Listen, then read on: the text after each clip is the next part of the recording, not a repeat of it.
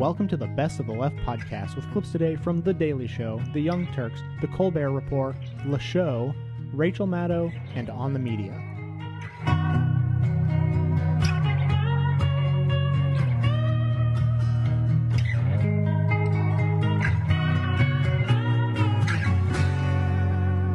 You know, there's a lot of holidays this week. Obviously, Passover is at some point around here. You got Easter there, and of course, Monday was...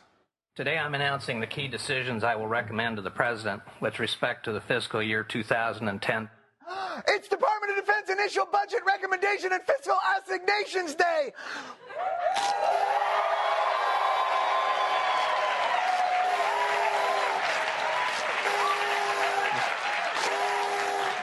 That is the world's most dangerous party confetti. So what did Gates ask for? Please be $500 billion to preserve the status quo, please. A fundamental overhaul of the Pentagon's programs and policies. Secretary Gates' budget marks the most sweeping change in military thinking in generations. A sweeping change in military thinking. From now on, they will shoot before they see the whites of their eyes. What is the fundamental change? The secretary broke it down this way. 50% of the budget will still be used to fight conventional wars. 40% can be used on all types of wars, leaving 10% for irregular wars. Irregular wars? Now I know what you're thinking. No, we don't want irregular wars. We want the good wars. Not the wars you find in the bin at TJ Maxx. We don't want to get our troops ready to fight in Vietnam. Now, Gates and Obama will ask for $534 billion for fiscal year 2010, a 4% increase over the Bush administration's last military appropriation. Or, to put that another way, the defense secretary takes an axe to some key Pentagon programs. Drastic cuts in the military budget. Steep budget cuts. The Pentagon pushing forward, cutting costs and ditching weapons. Huge slashes to the Pentagon's budget. On what planet is a 4% spending increase a huge cut? I guess people are upset with the change in military priorities. Apparently, Gates wants to redirect money away from expensive and less necessary technologies like ballistic missile defense systems, F-22 fighter jets, next-generation destroyers, and the $6 billion over-budget presidential helicopters that can evidently only be flown while drunk.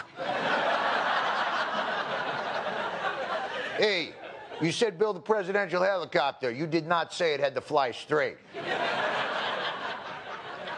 Well, at least they're not getting rid of multiple kill vehicles and the second airborne laser prototype aircraft. We will terminate the multiple kill vehicle. We will cancel the second airborne laser prototype aircraft. No! Not the laser plane! You're cutting the laser plane? That's my favorite, ridiculously expensive yet comical-looking plane. Give me one good reason why we're losing that. The ABL program has significant affordability and technology problems, and the program's proposed operational role is highly questionable. Let me translate that with my military-industrial complex to English dictionary. Let's see, affordability, technology problems. It's an expensive, useless piece of See also chrome-plated flying laser turd. I guess you'd have to be a total jackass to be upset about them losing laser plane. Secretary Gates is specifically recommending the termination of a program of development called the Airborne Laser. This is a really important program we're developing, which gives us the unique capacity to hit a missile in its boost phase before it even gets into its normal arc. Please don't take away my laser plane. Please. It's all I have left. My laser plane. Please. Rosie. Oh, laser plane. Actually, some senators and congresspeople are already pushing back at the proposed military budget changes because they bring jobs to the states that build them. The F-22 jet alone is made from pieces produced in 46 different states. You know, I'm not an engineer, but maybe if you built it in one place, it wouldn't be so expensive. I mean, if the shipping costs on Amazon are any indication. But Gates is a military man. Surely he has a plan to fight off congressional opposition.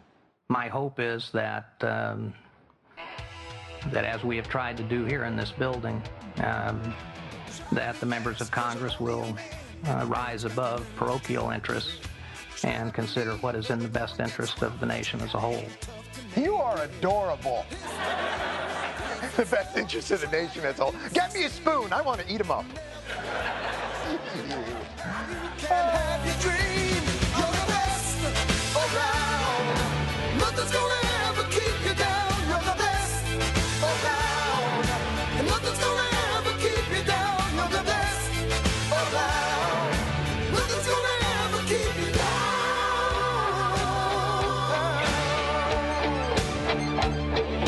Fight to the end, 'cause your life will depend on the strength that you have inside you. I gotta be proud, standing out in the crowd with the odds in the game by you. Try your best to win them all, and one day time will tell. When you're the one left standing there, you reach the final bell. You're the best around. Nothing's gonna ever keep you down. You're the best around. Nothing's gonna ever keep you down. You're the best around. Nothing's gonna ever keep you down. What's so frustrating about all these Republicans is that they have all this criticism of the administration, and none of it is right. You know, I talked about this a lot on yesterday's show, but there's so much actual things to criticize, but the problem is anything that Obama's doing wrong, the Republicans are in favor of. They have this amazing ability to be nearly 100% wrong on everything. Like, there's this outrage going on in the country, and they want to capture it politically, and they're underdogs, and it's a good way to capture it. And the money's our taxpayer money going to the Wall Street, but they don't want that. They like it that it's going to Wall Street, so they ignore that completely. And they're like, oh, the out of control spending, ridiculous. Now look, watch this. We're going to go to a Hannity and Karl Rove clip, and I hate to do this to you, hate to subject you to this, but you'll hear in the middle of their fake outrage and all their kooky stuff, and I'll tell you some of the code words they use and why they're using them afterwards. Look at what they say. In the middle of it, Hannity says, oh, yeah, that we shouldn't go after Wall Street, that we should give them their bonuses. So then what the hell are you mad about? It's absolute nonsense. There, watch. Republicans are tearing their hair out about President Obama's socialist policies, but could there be a silver lining to all of this? Now, Karl Rove says the president's inability to bring about the change that he promised could send Americans running back to the Republican Party, and he joins us now. Karl, good to see you. Read your piece in the Wall Street Journal. Agree with a lot of it. Really? How does this send America, with all this move towards socialism, all this power grab, all these bad nominees and bad governing, how does it send people back to the Republican Party? Well, Barack Obama, first of all, is governing very much different than a Barack Obama campaigned. And so the divide between those two, the sort of moderate centrist who campaigned and the very radical agenda that is being pursued by the president once he got into office, are causing people to examine what's going on. And look, the poll numbers are showing this. Zogby has a poll out here that 50% view Barack Obama's performance as fair or poor, and 49% rate his job performance as excellent or good. Now that is a very significant decline in my mind, and there are other polls that seem to back this up. What do you think the reasons are for this? I think one that is now emerging is like when he, for example, said the other night at his press conference that, we've got to go from an era of borrow and spend to one of save and invest. I'm thinking, you're giving us $1 trillion a year for 10 years in debt. How do you make that claim? Yeah, Well, you're absolutely right. I put this in my column today in the Wall Street Journal. I think these repeating false arguments, and you've got the best one. We're going to go from borrow and spend to save and invest, and we're going to do so by creating $9.3 trillion, doubling the national debt in just over 5 years, nearly tripling it in 10 years. Are you as worried as I am about the power grab to cap executive pay, to seize firms, to retroactively tax AIG execs when they were the ones that put in the provision so they get it, AmeriCorps, reconciliation to bypass the historical voting process on important bills like nationalizing health care and cap and trade? I see more than anything else there is a dramatic move to grab as much power as they can. You were in the White House. Do you see that? And is that a big concern? Do you think the American people get that? Yeah, you got to be very careful. I mean, as they said, they're going to try and make the most out of this crisis, and as a result, they're going to move rapidly on a wide variety of fronts. But when you legislate in haste, you can't repent in leisure. You can do real damage to the economy. Arrogant, dishonest, and radical. Bad combination. Well, I couldn't agree more, man. Arrogant, dishonest, and radical. I mean, if that doesn't sum up those two guys you just saw, I don't know what does. I mean, get a load of the dishonesty. In the beginning, they were saying socialist, which they've been saying for a long time. And in Power Grab, the first time I watched that clip, I was like, oh, hello, I got it. These guys are on the side of the Wall Street guys. As you know, the Republicans have been for a long time. But there's a reason why they're using those words. That's when it clicked to me. Because what they want to avoid at all costs is seizing the banks. Because the banks are insolvent. They're basically bankrupt. But if the banks got seized, the guys that run the banks and that have a lot of money invested into the current structure, well, they'd get burned, and they should be burned. Now, if you did real capitalism, which Fox News claims that they're in favor of, but absolutely are not, you'd say, hey, listen, you didn't make it, Citigroup. You're insolvent, so we got to let you go. That's how capitalism works. It's not with a government intervention of putting more money in, right? Because you were supposed to be against government intervention. But no, what Hannity wants and what Karl Rove wants is for the government to put the money in and to just keep those guys afloat because they're paying their bills, right? They're paying Karl Rove's and Sean Hannity's bills. So what they say is, oh, no, seizing the banks would be socialism. And it would be, quote, unquote, a power grab. When he said power grab, I was like, oh, I get it. It's these guys and it's wonderfully ironic because they're taking the populist anger that should be directed at Wall Street for destroying our financial institutions, and that should be directed towards the Republicans and Bush who actually had deregulated to make this happen, right? And including Clinton at the end of his term in 1999 and 2000, okay?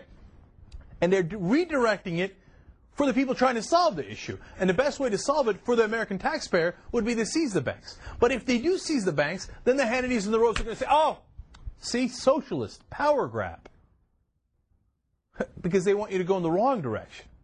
And later on in the clip, if you saw, he actually even explained it. He said, hey, wouldn't this be a power grab if you capped executive pay and if you seized the firms? I was like, well, thank you for outlining it. That's exactly what I had suspected, and you said it.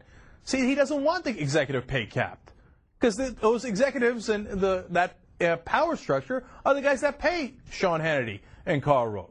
So, how they funnel that money to them is an amazing thing. How they funnel those talking points to them is an amazing thing. How did they make the joint decision that they're all going to say socialist and seize power and grab power all at the same time to make sure that the banks are not basically, in a manner of speaking, foreclosed on, driven into bankruptcy because they are bankrupt?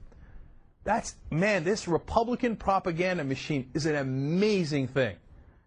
And they're a well-oiled machine, and from what I have seen, they always drive in the wrong direction. It's amazing. They are not to be trusted. I mean, look, that last part might seem obvious to some of you, like, obviously they shouldn't be trusted. But I'm not sure that I understood the degree to which they are connected to the power infrastructure as well as I do now. It's funny because during the Bush years, it wasn't quite as clear as it is now. Because, look, if you're going to get the populist anger, and they're working everybody up, and so Michelle Bachmann's saying we have to do an orderly revolution, and Thomas Jefferson said to pick up arms, etc., and they're talking about how the overspending, etc., that anger obviously should be directed at the people who destroyed the financial institutions. But it's not. They're purposely directing it away from them. It's amazing.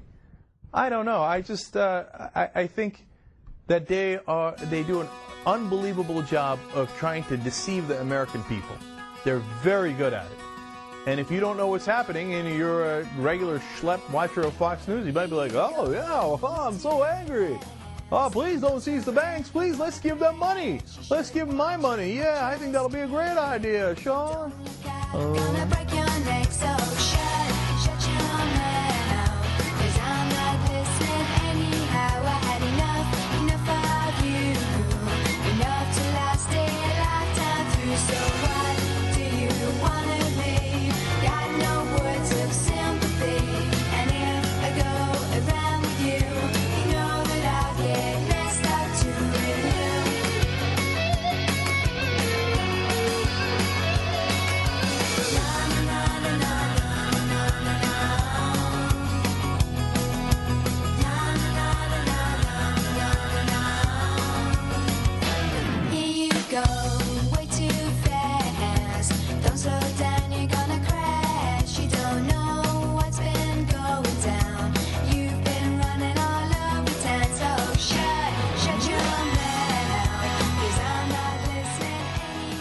Speaking of chopping off your limbs, this is the threat down.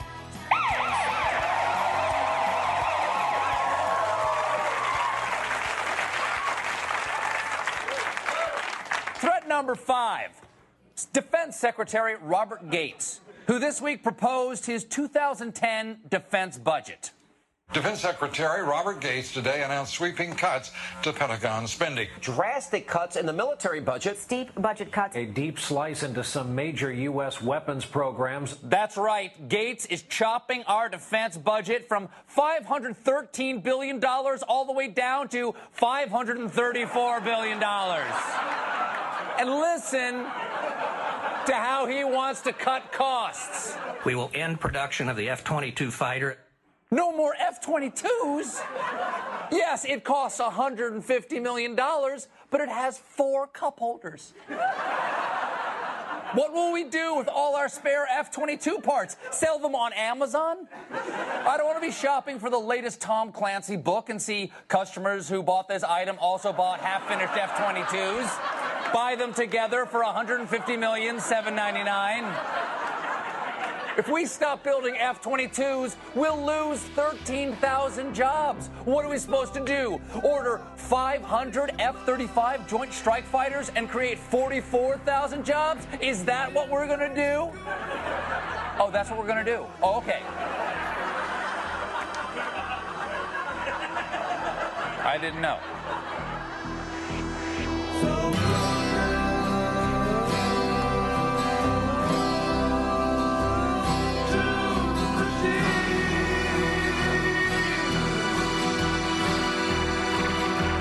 PrivacyHarbor.com private and free email service has developed a solution for spam, viruses, and identity theft at the source. Not only is PrivacyHarbor.com more secure than online banking technology, but it stands alone by not taking your private content and selling it to advertisers. Gmail, Hotmail, and Yahoo do. Sometimes free email comes at a big cost. Go to PrivacyHarbor.com today and enter the code POD, P-O-D, and get your free and private email along with your complimentary report on the dangers of advertising for the internet users. PrivacyHarbor.com, because normal email is not secure.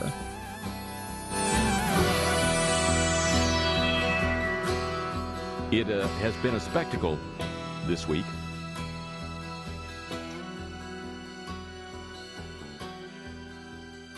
Here in the United States, the political firestorm that has erupted, surprising almost everyone, over the bonuses paid to officials at AIG, most specifically at AIG Financial Products, the part of the company that brought the company and very nearly the whole economy down. After the company received $180 billion in bailouts from the federal government. 180 billion? I don't know. Who's counting? Clearly no one. And the always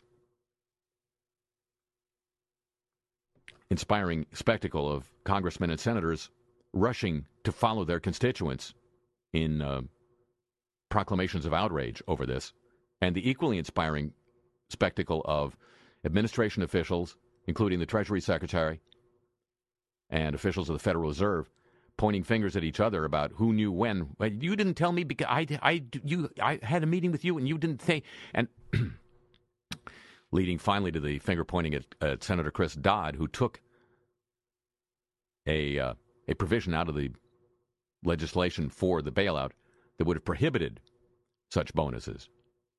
And after a week of hemming and hawing, Dodd finally admitted he did it, but he did it because the Treasury asked him to, and the Treasury finally admitted they did. And there are death threats. The head of AIG, working for $1 a year, Edward Liddy, former head of Allstate, developed a program for getting tough on people filing for claims right about the time of Katrina.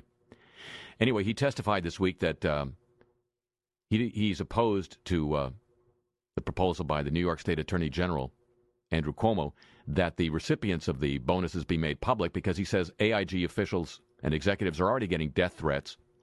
They're warned to travel in twos and not to wear any identifying insignias. There's already been a threat or a wish expressed that they all be strung up by piano wire. Interesting. Musicians weigh in. Which suggests a certain meeting that must be taking place. You know, I mean, Blackwater changed their name. Diebold changed their name. This meeting must be taking place right about now, don't you think? Well, I'll call him back. We're going to have to... folks, we've got the teleconference line for only an hour. Mr. Liddy's due, as I understand it, for a deposition or a deposit or something. So let's get cracking, if we may. Okay, we've got some AIG people here. We've got Mr. Liddy on the telecon. We've got our people from Idea Farm. I'm Jordan Delmarva, Chief Innovationist at Idea Farm. Mr. Liddy, can you see and hear me okay? Yes, you look a little green, but otherwise... Well, our whole company is going green. Funny, but true. But okay, problem. World's biggest insurance company now has a TNP, Toxic News Profile. Bob Waldorp of AIG approached us on the problem 2 weeks ago. Bob, you want to dribble this one in for Deuce? Thanks, Jordan. Good assist. Folks, the federal government owns 80% of this company. They're going to want to get some money back out of the investment. Later rather than sooner, it's true, but still, in a lifetime time frame.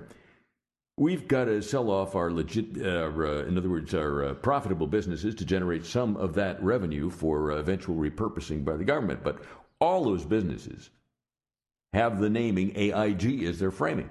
Now, that's a drag on the value of those enterprises. It's like a hedge fund manager goes home at night and says, honey, you made a great deal today. I bought 2 million shares of Hitler Insurance.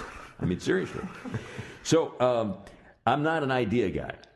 I'm not a computer risk modeling guy. I'm not a tax implications guy. I'm a what do we do now guy. So I went to the number one idea guy in a business he invented, the Idea Guy business. And Jordan's marching orders were simple. Create a new identity for AIG, a winning, competent, likable identity. Yes, Ed? We prioritized likable, right? Because the other two were heavy lifting. That is correct. And Jordan, you got what for us? We gave ourselves permission to be really creative. We didn't just go all over the map. We drew a new map. We test drove more than 100 different strategies. We focus grouped 15 of those. The top 3 are what we've brought today, and the top 2 of those will go out for more testing, which will end up putting them in hierarchical ranking. So you've got the numerical side of this pretty covered. Word. Laurel was the concept manager on our first finalist. Hi, everybody. I'm Laurel Bay.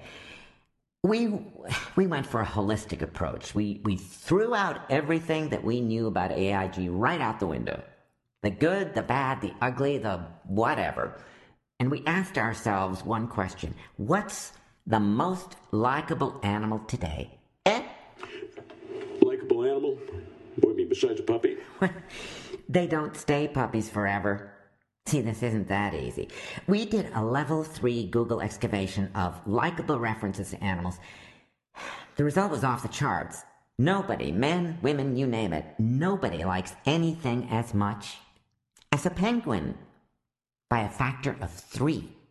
So, meet Pete. Lights. Insurance is cool.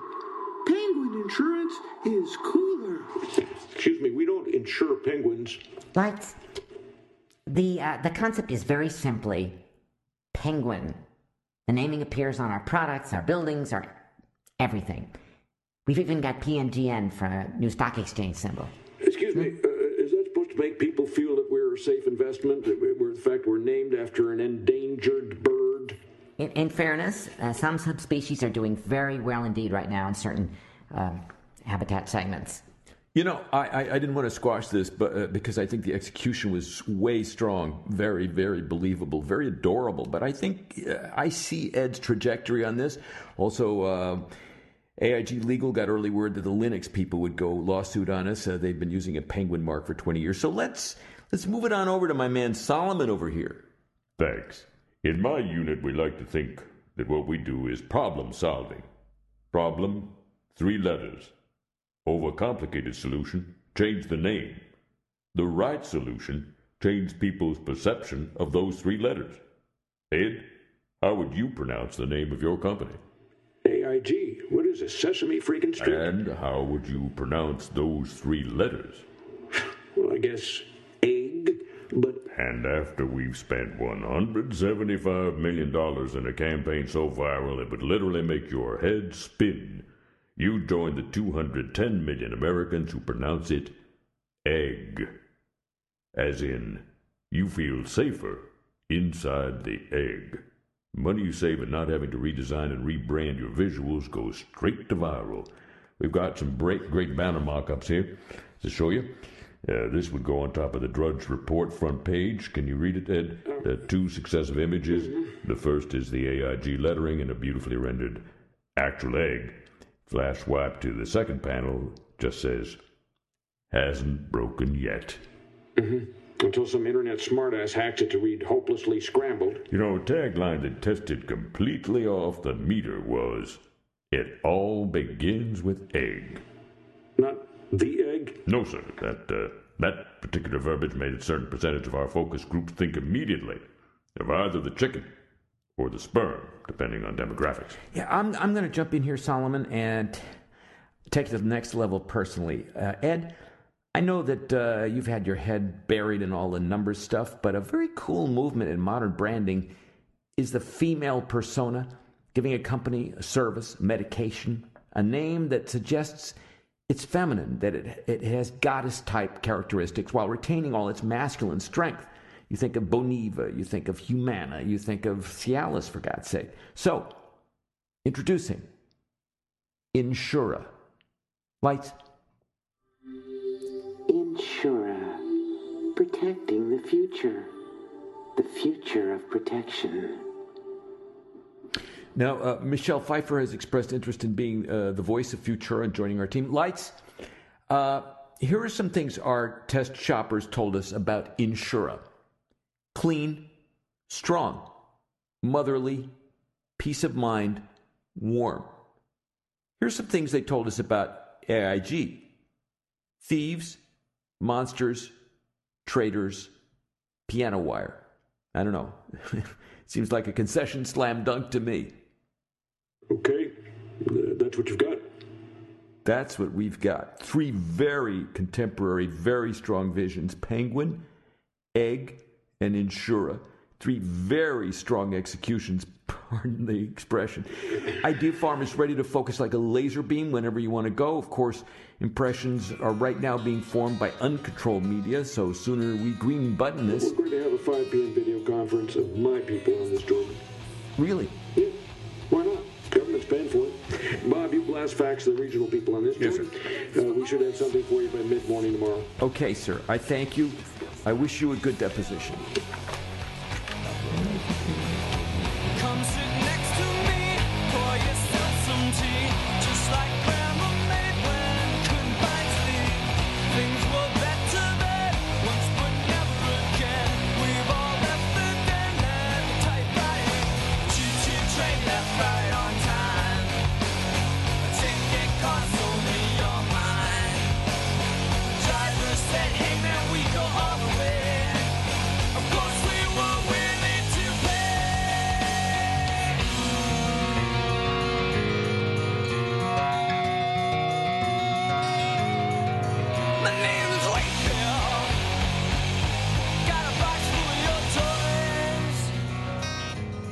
Nation's tax day.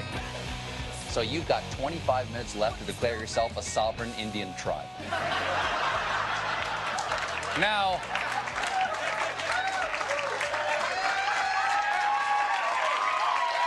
from here on out, folks, I am officially the last of the Mohican Bears. I don't recommend even trying to say that. But I am enraged. How dare the IRS take our tax money and give it to this out-of-control socialist dictator, Barack Obama? Did you know that he denied prisoners the right of habeas corpus? He's a madman. I'm not paying my taxes this year, folks. It is taxation without representation. I mean, technically, I'm represented. But not by the guy I voted for. That violates my constitutional right to always win. Now, luckily, our own Revolutionary War showed us the right way to fight this. Tea parties. I will let Fox News explain. Tax Day tea parties all across the country. I'll be coming live from Sacramento. Hannity will be in Atlanta, and Greta wraps things up Washington, D.C. We're going to have Joe the Plumber. We're going to have John Rich performing, Newt Gingrich, Mike Huckabee, Rick and Bubba. And this kind of sprang up almost unexpectedly over the last 2 months in a spontaneous effort around the country. Newt Gingrich is right. It was really unexpected how these spontaneous grassroots political events that Sean Hannity is hosting in Atlanta, Greta Van Susteren is hosting in D.C., and Neil Cavuto is hosting in Sacramento just sprang up without promotion from the media. Now,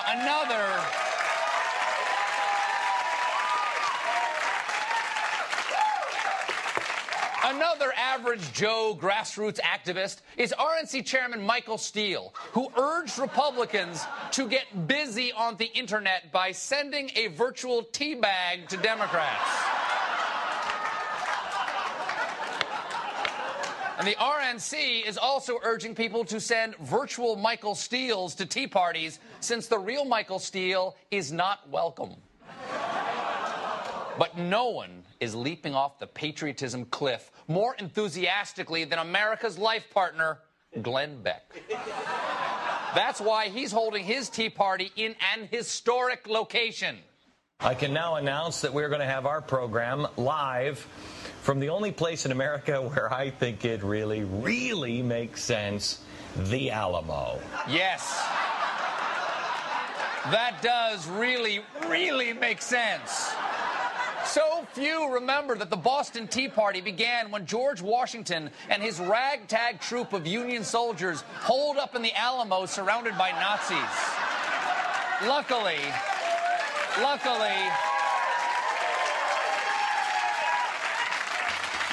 before Napoleon could bring in his Terminator reinforcements, Hannibal saved the Patriot Army with his elite corps of elephant men.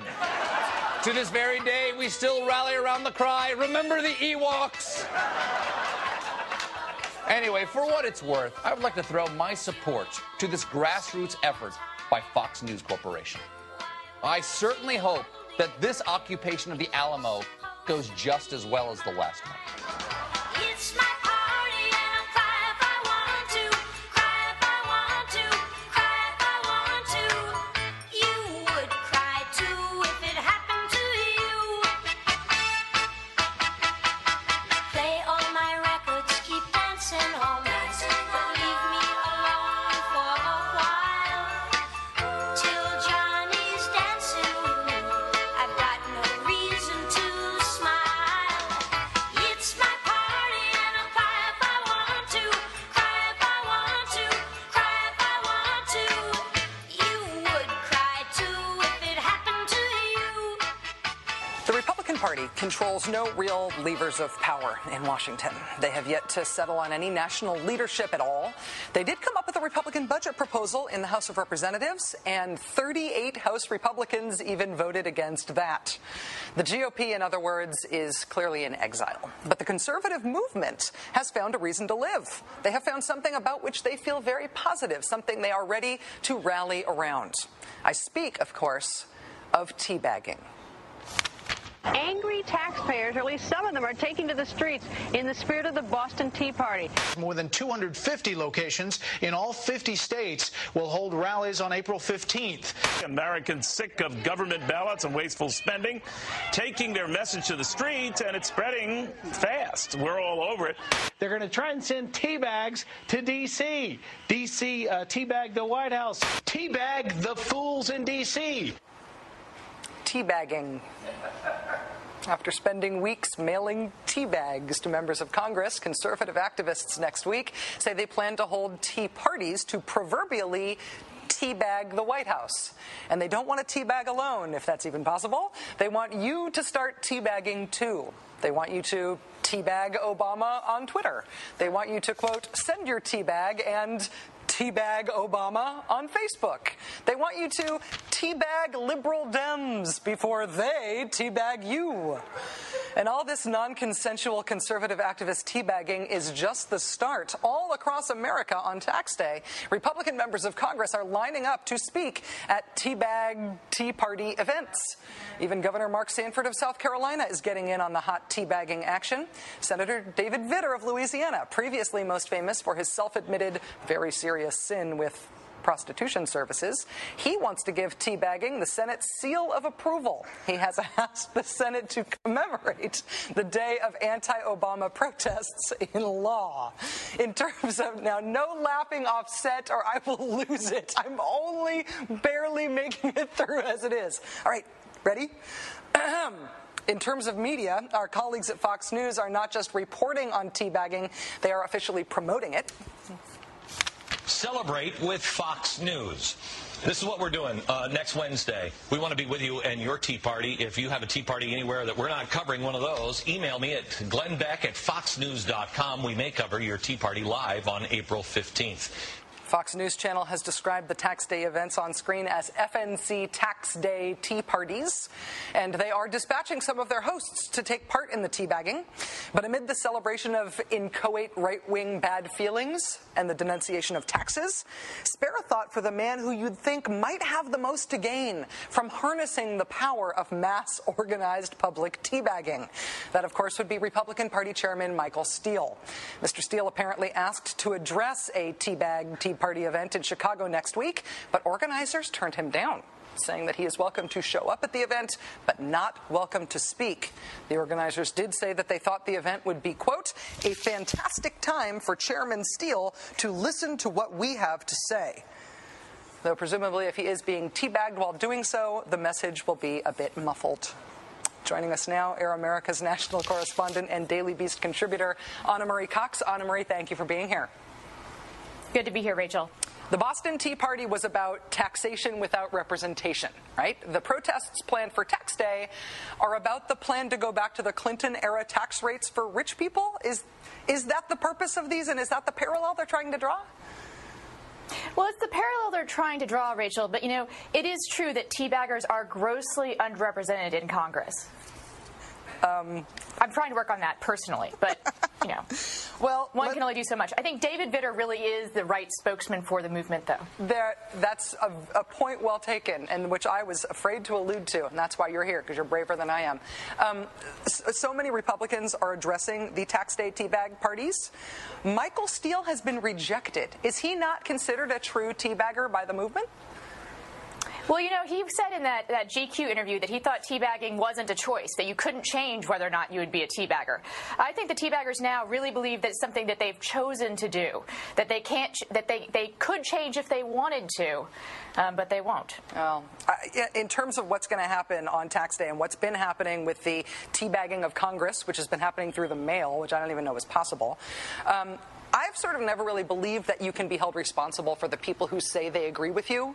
So we've had this enthusiasm expressed for the teabagging events by white power groups like Stormfront and by the secessionists and by the armed militias. And I don't think you can really hold the teabaggers responsible for that. But is there a radical message here? I mean, the whole idea here is about revolution, sort of, right?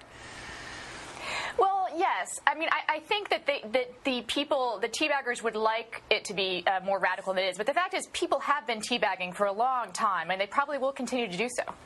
Fair enough. Most of the energy of these events seems anti-Obama. You saw all the Facebook and Twitter things, teabag Obama, teabag Obama. But then there's the rejection of Michael Steele, and I wonder if there's also a chance that this sort of gets channeled into being, teabag Arlen Specter, teabag John McCain, against Republicans who voted for any of the bailouts. Well, who wouldn't want to teabag John McCain? That's all I have to say. But I really think actually it's probably going to be more directed at Obama, and this is actually very much part of, I think, the midterm strategy. It's going to be teabagging like 24/7 when it comes to the midterms. Well, is there an effort to divide the conservative movement from the Republican Party once again, though? Because there is something about the origin of the current Republican Party that owes very much to the conservative movement, which was not organized within the party. It was sort of organized without and then took it over. I wonder if they're trying to cleave themselves again and say, no, we're teabaggers and you're not, and we're therefore the future of we're the future of the right wing. You could say there's a big split between the teabags. I think that you're right. I think that the social teabaggers and sort of the fiscal teabaggers are really starting to move apart from each other. I actually just heard from Standards we're not allowed to talk about fiscal teabags, but thank you for bringing it up. Anna Marie Cox of Air America Radio and the Daily Beast. It is always wonderful to have you on the show, particularly more tonight than ever. Thanks.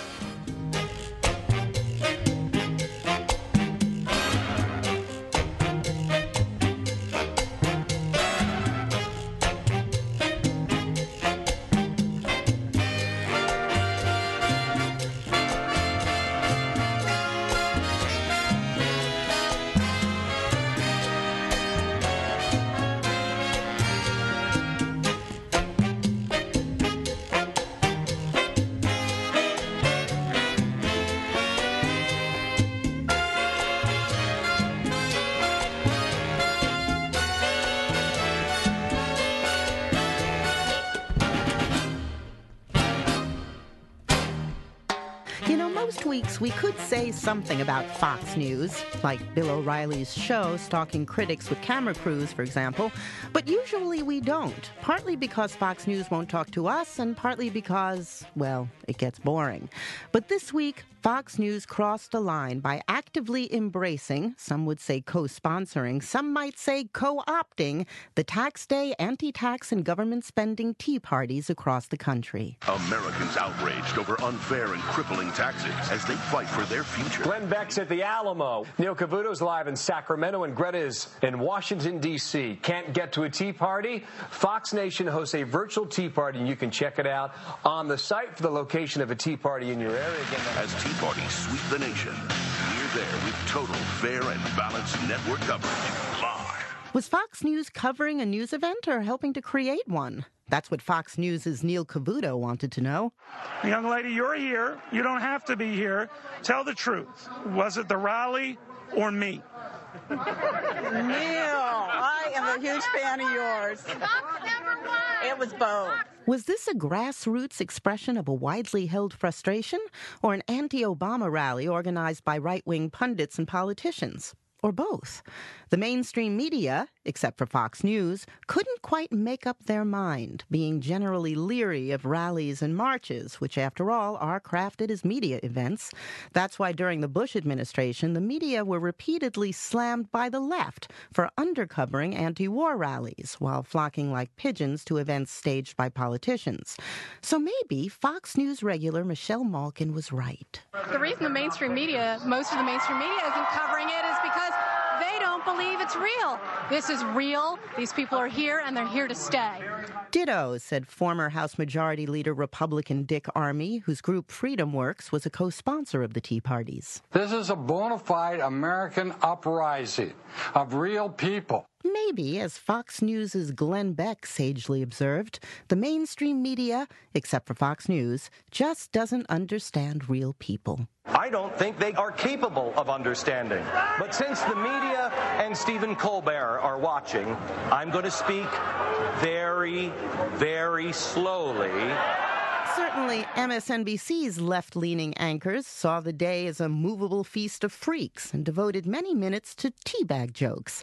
But most of the coverage focused on whether this event, sponsored in part by Army's group Freedom Works and promoted by Republican elder statesman Newt Gingrich, was truly nonpartisan, and whether, having been largely promoted by conservative talk radio and Fox News, it was genuinely grassroots.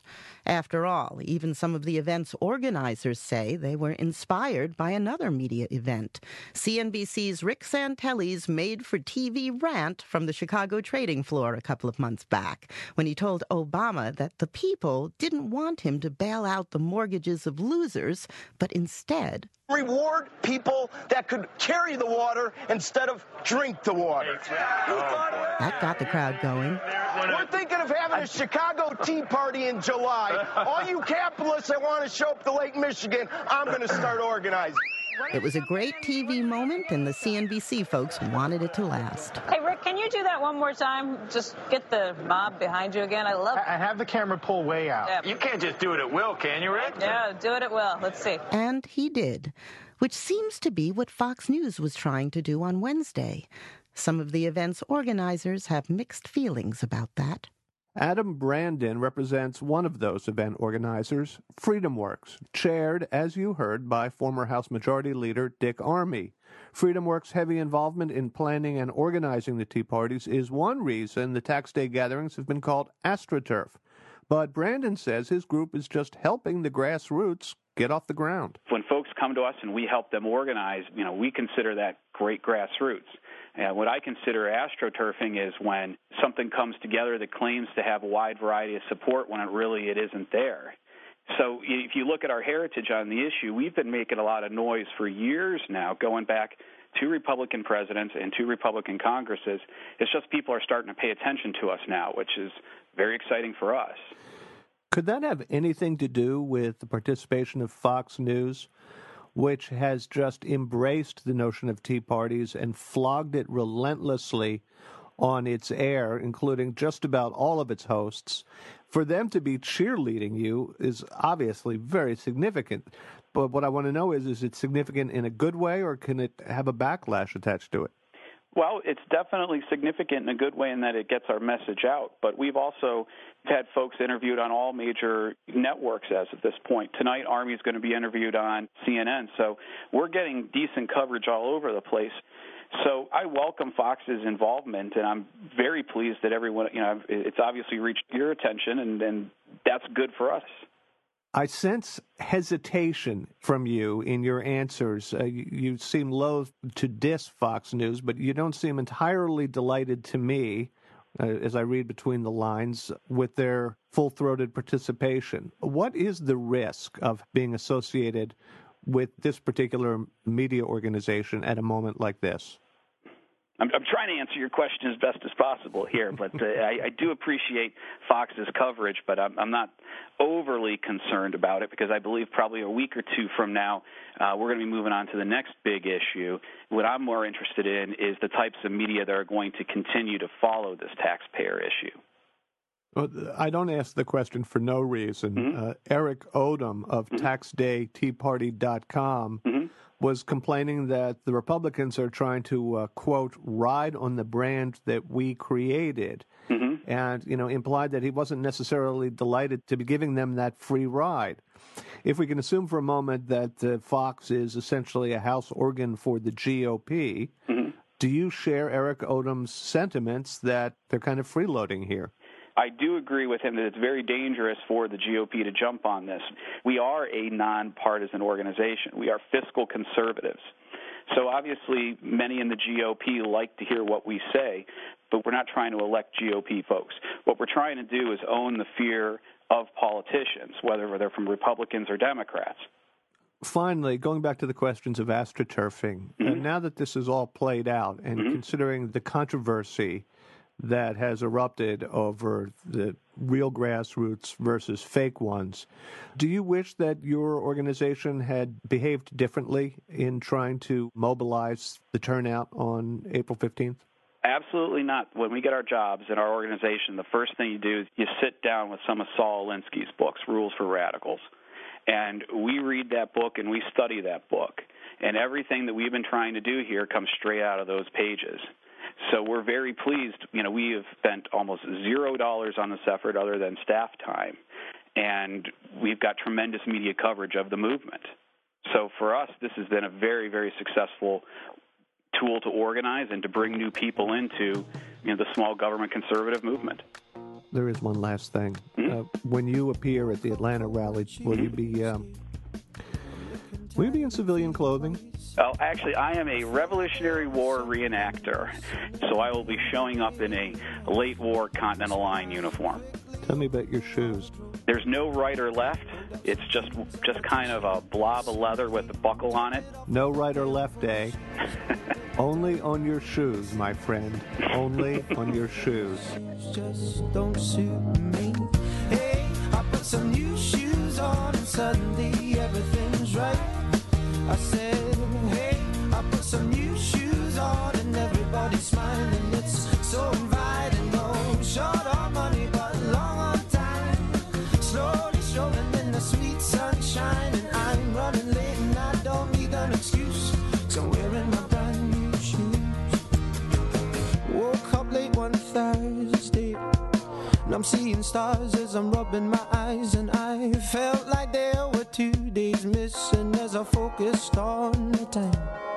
Then I made my way to the kitchen, but I had to stop from the shock of what I found. A room full of all of my friends, all dancing round and round. And I thought, hello, new shoes, bye-bye blues. Oh, I got a pounder. Oh. Whew. Welcome to the Rapport.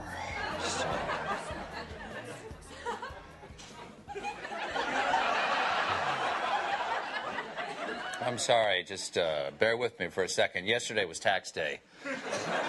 And I'm still recovering from a night of hardcore teabagging with Michael Steele and Joe the Plumber. My head is killing me, and I cannot get this funny taste out of my mouth. I know it might help. A little hair of the dog. Oh.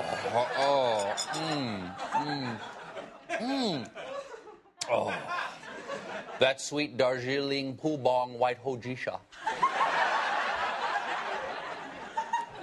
But you know, folks, it's not just my head that hurts today. You see, after teabagging the White House and teabagging Lafayette Park, I wanted to do more. So this morning, looking for the next big protest, I Googled teabag. Well, folks, it turns out there is another definition, and frankly,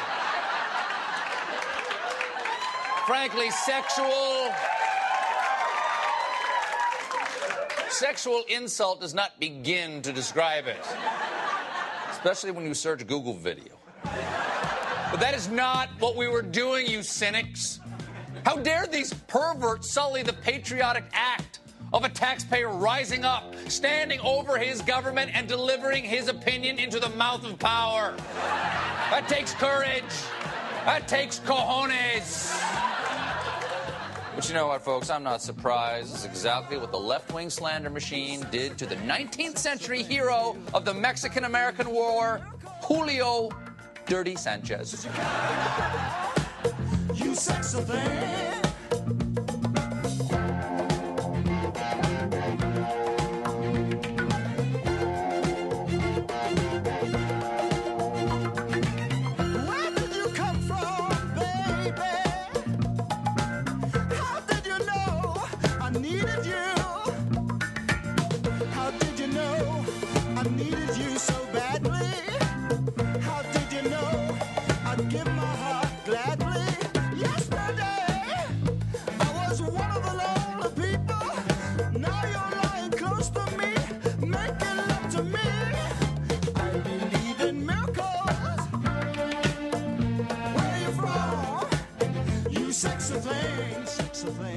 Let's go and have some fun with what's happening on television. All right, let's start with hardball, because J.D. Hayworth is going to say some questionable things. He's a former congressman from Arizona. Harold Ford Jr. is also going to be on here with Chris Matthews. He's also a former congressman, but from Tennessee, and he's a Democrat. So let's check it out. Congressman Ford, it seems like that you have to be bipartisan whether you want to be or not. But bipartisanship is not a substitute for leadership. I think the country is interested in the president doing what the last president didn't do, which I think President Bush, to his fault many times, did not seek Democratic support of ways as much as he may have wanted. This president's attempting to do this. I'd remind JD, and I would remind all watching, the last time a Democratic president, Bill Clinton, passed an enormous budget that was controversial because of its tax increases and other spending cuts was back in '93. Not one Republican voted with that '93 budget. If I recall correctly, that was the beginning. However we want to debate it, it was the beginning or the start point of the largest peacetime expansion of our economy. I know we all hope, whether we voted for this package or not, for it or not, that that's what this package begins the process of in this country again. And if Eric Cantor and John Boehner want to be on the opposite side of it, they have every right to be, but don't root against economic success. Harold, we're not doing that. With all due respect, you might recall, if memory serves, 41 Democrats voted with those Republicans. They had legitimate concerns about the largest tax increase in American history. And what turned the corner, of course, was my election in a Republican majority in 1994, where we worked with President Clinton and balanced the budget and had tax cuts, and that led to the wave of prosperity. So let me get this right. J.D. Hayworth just said that the 1993 package, all the Republicans voted against because it was the largest tax increase in history. Oh, well, that's interesting. And then that led to a huge 8-year boom. What conclusion do we draw from that? And he says, no, later when we came in and demanded balanced budgets. No, then that's what led to the prosperity. No, but it started in '93. You see, Jonathan Alter is going to be on the show in the third hour from Newsweek, and we're going to talk about this. Look, you're entitled to your opinions. You're not entitled to your facts. In fact, I'm going to interrupt us here. We got another clip from that, but I want to go to Bill Clinton because he made a very good point. This is clip number 2, guys, because he's on the Today Show with Ann Curry, and Ann Curry asked him, hey, listen, Time Magazine named you the person 13th most responsible for this economic meltdown. How do you feel about that? And he didn't feel very good about it. Let's check out clip number 2 here. You know, this week we've been reading this article in Time Magazine that lists you as number 13 is on the list of who to blame for our current economic crisis in the United States. Should you be 13 on the list? Oh, no. Well, let me ask you this. My question to them is, do any of them seriously believe if I had been president and my economic team had been in place the last 8 years that this would be happening today? And I think they know the answer to that. No. Hell no might be the right answer. Look, does Bill Clinton deserve to be on that list? Actually, he does. But it's for the things he did at the very end of his administration, 99 and 2000, when he allowed the Republicans to pass bills massively deregulating the financial industry. And that was an enormous mistake, and it led to some of the problems we had earlier. But let's be clear on our facts here. We did have a huge economic boom under Clinton from 93 to 2000. It was because of the actions that he took. It was because he went in the right direction, not the wrong direction. And funny enough, yes, it was partly due to those tax increases, not tax decreases. So, you know, if the Republicans want to argue against Clinton, they have ammunition, but they don't want to use it because they're the ones who pushed for the deregulation in the first place. Unless, of course, you talk to Karl Rove, who was also on the Today Show pretending that they wanted. He literally said to Matt Lauer, no, we're the ones who pushed for regulation. Oh, you're kidding, right? I mean, it's a goddamn joke. The whole thing's a joke. The whole Republican Party has become a joke. You see me every day, man. I struggle to find exactly what is right and wrong on both sides. But the Republicans don't give me much to work with. They really don't. All right, so now we go back to hardball, and J.D. Hayworth is going to continue to make ridiculous comments. Let's watch. Would we be better off if we had 8 more years like the 8 we just had? I believe, although I've got my differences with John McCain, I believe he would have done a better job in some areas. No. 8 more years of the policies we've had for the last 8 years. 8 more years. The same policies. The same policies that you guys had the last 8 years in Congress. 8 more years of that. No, the economic policies that led us to where we are right now. We should have 8 more years of that. We'd be better off. to where we got now. We should have had, look, the tax cuts I fought for, that I worked on the Ways and Means Committee. No, I'm asking you a simple question. That's part of the 8 years. The Republicans have controlled the White House for 8 years. Would we be better off having 8 more years of that policy of the Republicans for 8 more years? Would we be better off? Low taxes, strong national defense, and good economic growth? Yeah, I'll take that. Well, but no, that's not what we got. We have an economic catastrophe on our hands after the last 8 years. You know, maybe we have nobody buying anything. We have nobody selling houses. Nobody selling cars. Stock prices going through the floor. If you want to get into the whereas, you think this is good? Go back and take a look. No, I'll tell you what was bad: the sneak attack on our economy, the dress rehearsal that was the debacle of IndyBank when Chuck Schumer helped get that started, and the guy in the background, George Soros, manipulating all the currency. You want to keep that going? That's what's going on here. The fact is, you mean the economic situation we faced right now is the result of none of the administration policies. Go take a look at what Paul JD, you can talk fast, but I don't know what you're talking about. Are you saying that Bush economic policy isn't where we got today? I don't understand what you're talking. George Soros, what are you talking about? You're not talking about the fiscal and monetary policy of this administration. Go back and take a look at what Paul Kanjorski said on C-SPAN a couple of weeks ago about how the economy got in the mess it was in. I'll tell you this, on balance, 6 of the 8 years were strong years. Did we have a meltdown? You bet. Do I want to see a meltdown continue? No. No American wants to see that. But to have you set up a narrowly defined area where you can say, aha, I got you, and I really should be running for the Senate against Arlen Specter is a moot point, Chris. I'm trying to set up... and maybe that's why Specter went for the package after all. But, Chris, this is why Barack Obama JD, I think it's a... let me go back to Harold Ford. It's a reasonable question. This is why when someone criticizes the president's policies today, they ask them would they prefer the policies of the last 8 years. I think that's a good question.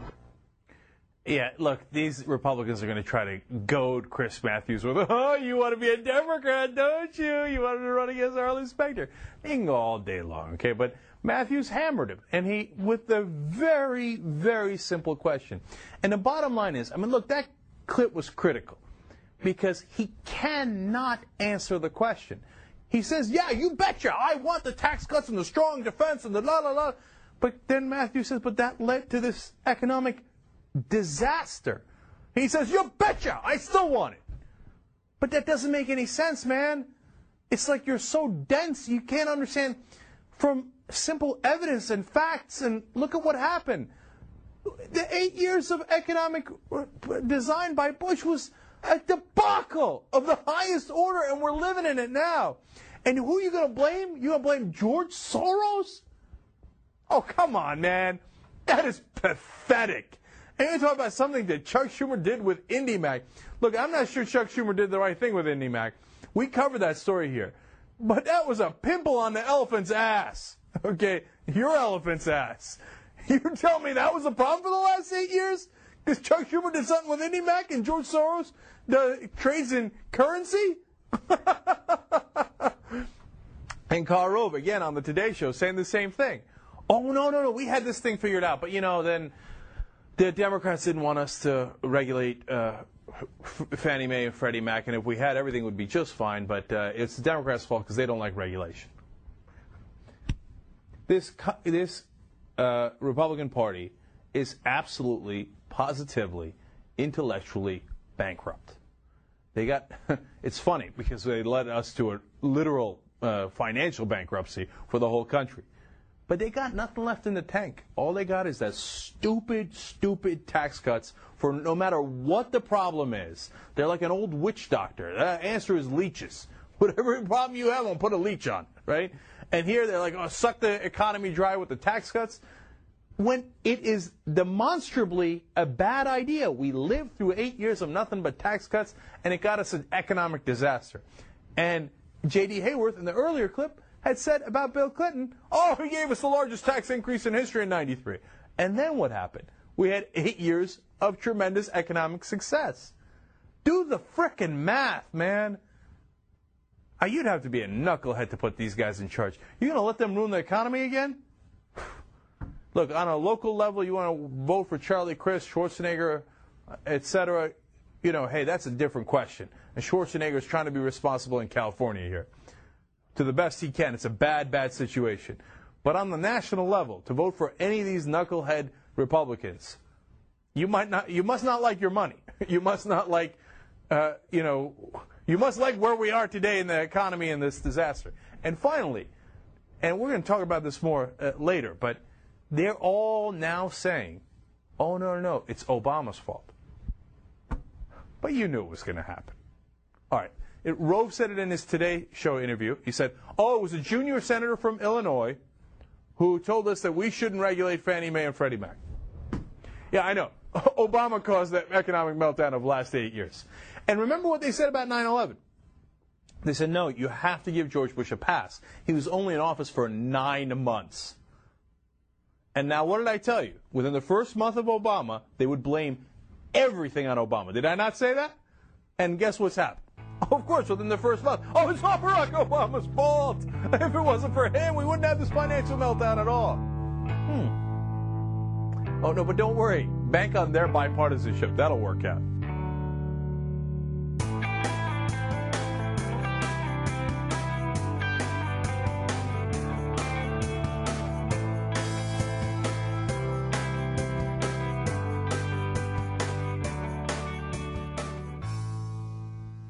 Thanks for listening, everybody. So this week is this is the big week of responding to listener requests, and this applies more to me than to what I'm actually going to say right now, because the funny thing is that I'm still in the process of responding to these listener requests. So I'm not going to make a big announcement because I got to change something on the website before it becomes official.